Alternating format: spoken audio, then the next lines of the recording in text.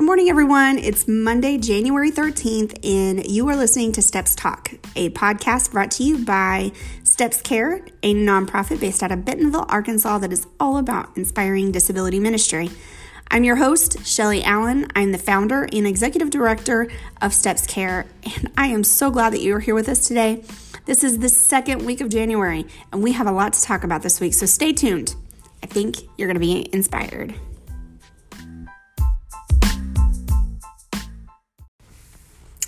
Good morning, everyone. We are so excited about the second season of the podcast. Steps Care celebrated its 4th birthday in 2019, and we have accomplished so much. We inspire disability ministry through the conversations that we have right here on the podcast. We are growing our website to be a resource for faith communities to start and grow their own ministries for their local communities. This is a big deal to us. This is something that we started out of our own necessity. We needed a faith community that knew how to support our family. And so we grew Steps Care. Year after year, we have grown, and we continue to try to provide some really great resources that can help support and inspire others to grow special needs ministry. So other families just like ours can have an opportunity to connect and grow in their own faith community. And a faith community of their own choosing is really important. To be able to choose where you go and to have the support that you need there is so important. So last week we talked about some of the newbies to our team, and we're still trying to work in a time for an interview with our new board members. We'll get them on here eventually. We're so excited about having them here, and they've already contributed so much to the work that we're doing here, and we're so excited to have them here. This week, I started back to school. It was a 4-week vacation, and I'm not sure I'm really ready to go back. I was going over the coursework and, kind of digging into the first week of assignments, and I guess I was inspired by what I was seeing in the first week's assignments to talk about what we're going to talk about today. So I'm taking classes to finish up. I have my degree will be a Bachelor of Science in Education, with kind of a specialty in special education, with a minor in autism. So I'm going to be finishing up some of my minor courses for my autism degree. And we started out the semester talking about the history of autism. And, we've done this for a while now. Joshua will be 13 in May. And I guess I never thought to look at the history and what it involved in those early years of autism diagnosis and what people went through. And when I'm an online student, so some of the classes have these video clips that they'll kind of link into the course. And this teacher in the class that I'm in, she was talking about back in like the 50s and how children were diagnosed with autism, and kind of this idea that their moms were at fault. They called them refrigerator moms. And I'm sorry, I didn't know this. This was something that was new to me, and I'm learning it for the first time. And it was kind of eye-opening to me, but it also kind of made me mad. I was like, how could they do that? But we still see some of that today. I'm a mom of children with autism, and people still judge me consistently with my children's diagnosis. And I guess every time that I am, like somebody says something, that kind of points the finger back at me as to why my kids do the things that they do, or, how they're developing, it throws me off guard. And I'm shocked by it, because still so many people are making these just off the wall concessions about why our children have autism. And this refrigerator mom idea just really, you guys, I don't know, like it really got me thinking about things, and it breaks my heart. I guess my ministry and what I feel personally about my own ministry goes further than just working with students who have special needs, but my heart goes to families, because I'm not just working with students, I'm working with families, and I see that as a part of the process. And so, today I wanted to talk about it a little bit. In this documentary, they would say that moms were not nurturing enough, that they were cold, and that they basically, it was their fault that their children were not making eye contact, that they weren't talking, that they were socially awkward because they were not played with enough, or they weren't being talked to enough, that children were being dismissed and avoided. And, while this is a very archaic idea, and it was initiated during the late 40s and early 50s, and the documentaries that I had researched since I had been introduced to this idea of the refrigerator mom, was basically bunching this idea together with the idea that mom, like back in that time frame, mom's identity was kind of surrounded around how their children performed. If they had good, well-behaved children, then they were a good mom. And that, and I still see some of this ideology today. And it just got me thinking that I'm like, well, maybe, history's continuing to repeat itself here with this idea. And I'm just like, man, maybe this just needs to be left in the past. I don't know. But we still have families. We still have people that are in our churches, in our faith communities, that still think this way. And they are harshly and inaccurately putting judgment on mamas. And mamas, it's not your fault. It's not your fault that your child has autism, or any other diagnosis for that matter. It's not your fault. And while right now autism is such a spectrum disorder, there are the research is still out on a lot of the ideas on what causes it, and how we can better bring treatment and intervention to individuals that are impacted by autism. There's so many different ideas out there, and placing blame back on the mamas, I just think that, wow. So, like I was talking about before, one aspect of special needs ministry is, what are we able to do to support the mamas and the daddies and the siblings as they walk this journey with special needs. Parenting is hard. Moms and dads are facing a great deal of tough decisions, and they're doing it while they're managing various care needs and the everyday life needs. Providing food, clothing, shelter, all of those basic needs. These families are already doing that part of it, while also making sure that IEPs are set up correctly and supportively for their children, and that there's activities for their children to be a part of, and their many parents end up going into advocacy and fighting a bigger platform of accommodations and building supports for families just like theirs. And so they're doing all of this, amazing things. And as a ministry leader, I want you to consider, as you're planning your year this year, I want you to kind of plan into your calendar ways that you can lift up and encourage parents and provide opportunities for those siblings that are all under the same roof.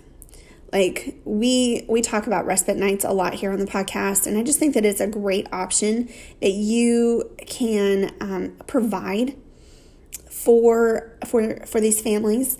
And you can put it on your calendars monthly. Maybe you do it quarterly. Some people will do it during the school years. Every month during the school year, they do a respite night for families.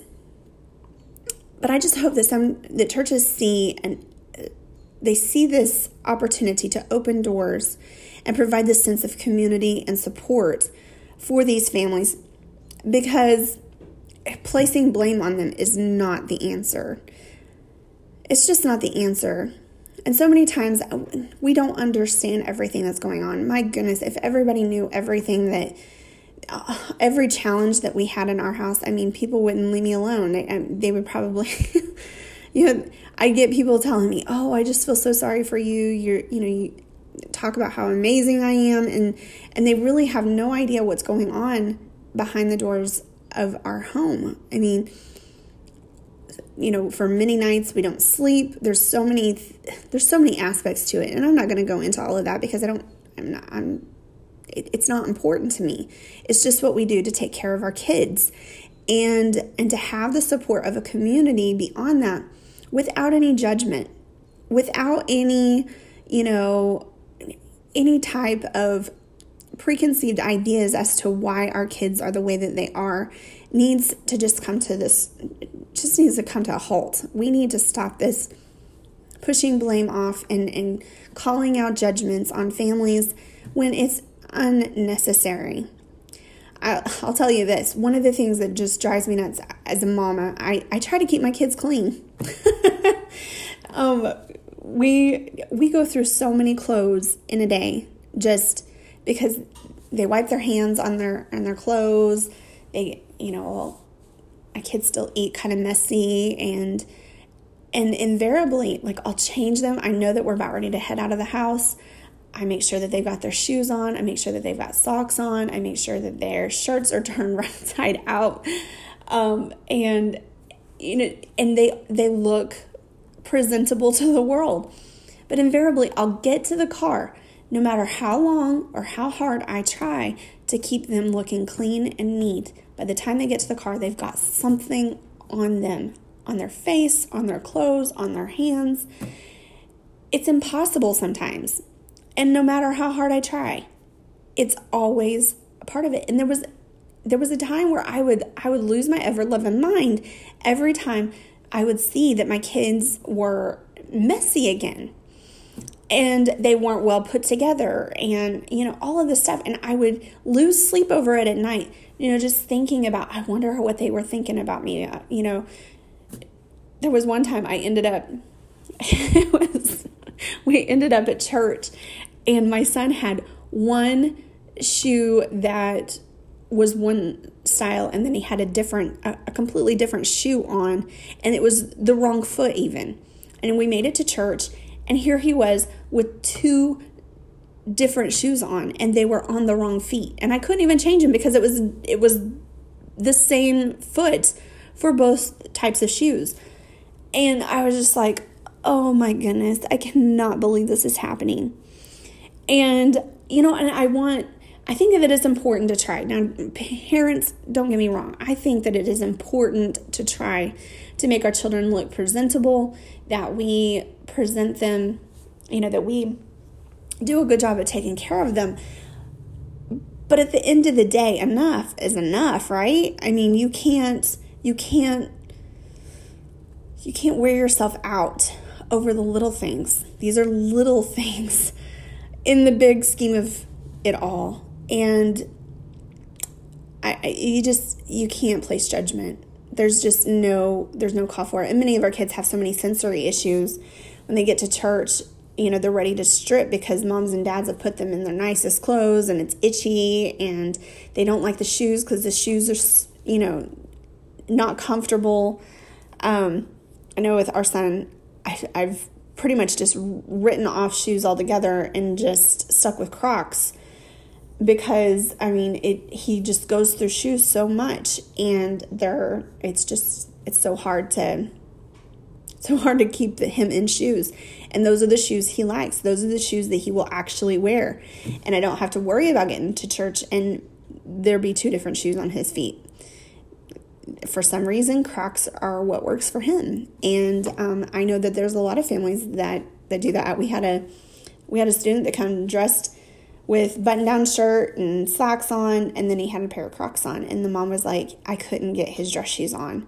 And I just gave her a great big hug, and I said, he looks amazing. He looks so good. I'm glad that you brought him to church today. Now, that's the response that I'm trying to get to you all today. When it comes to parenting, children with special needs, or any child for that matter, parents work really hard, especially when they've got young kids. And when you have kids with special needs, many times they're not so young anymore. Sometimes, they're growing up, they're turning into teenagers, and we're still having some of these same challenges. It's never the place to put judgment on a mom that is trying her best, or a dad that is really just being supportive and doing the best job that he knows how. Their best is exactly what we want from them. If that's what they're doing, then that's what, and whether they're doing their best or not, it's not my business. I am there to be positive, to stay positive, and to encourage. Never assume that you understand what a mom and dad is going through in their home. I can't say this enough. Stay positive. Love on these parents. Seriously, they deserve your kindness and love big time. Just shower them with love, encouragement. Talk to their kiddos. Give their kiddos hugs and loves. And just really support and love on those families because they need it. They need all that encouragement because they're going through so much already. They don't need an additional thing to worry about in their day just because, you've got your nose in the air at them because you don't understand what they're going through. Enough's enough. This is never the place to be judgmental. It's not our business as ministry leaders to know why a child has a special need. I'm the first to say this. I love getting to know my students. I love to research their diagnoses. I love to know what's going on in their world. I love to look at their evaluations because it's fascinating to me. But I always have to be careful because I tend to overstep sometimes. And I know this about myself. Some parents are not as into this stuff, in having an evaluation shared with their Sunday school teacher or their support staff isn't what they want to do. And so always be careful about that. But when it comes, it's just not our business to know why. And a lot of parents they wouldn't even know why. I don't know why my kids have autism. It's just they just do.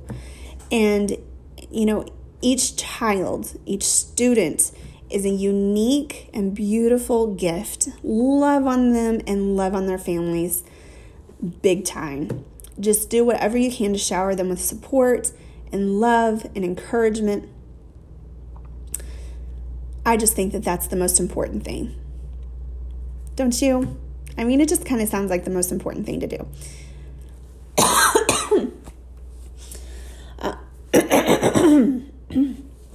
Oh, excuse me. 'Tis the season for coughs and things like that. That's the first cough I've had in a while. Anyways, thank you for listening to my rant this morning. With such a big history of nastiness toward families, I just think that let's start rewriting history. Let's make things better. Let's be better.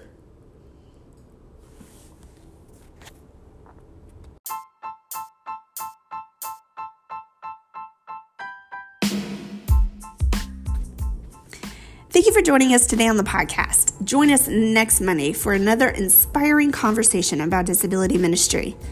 For more information about what we do here at Steps Care, please check out our website at stepscare.org.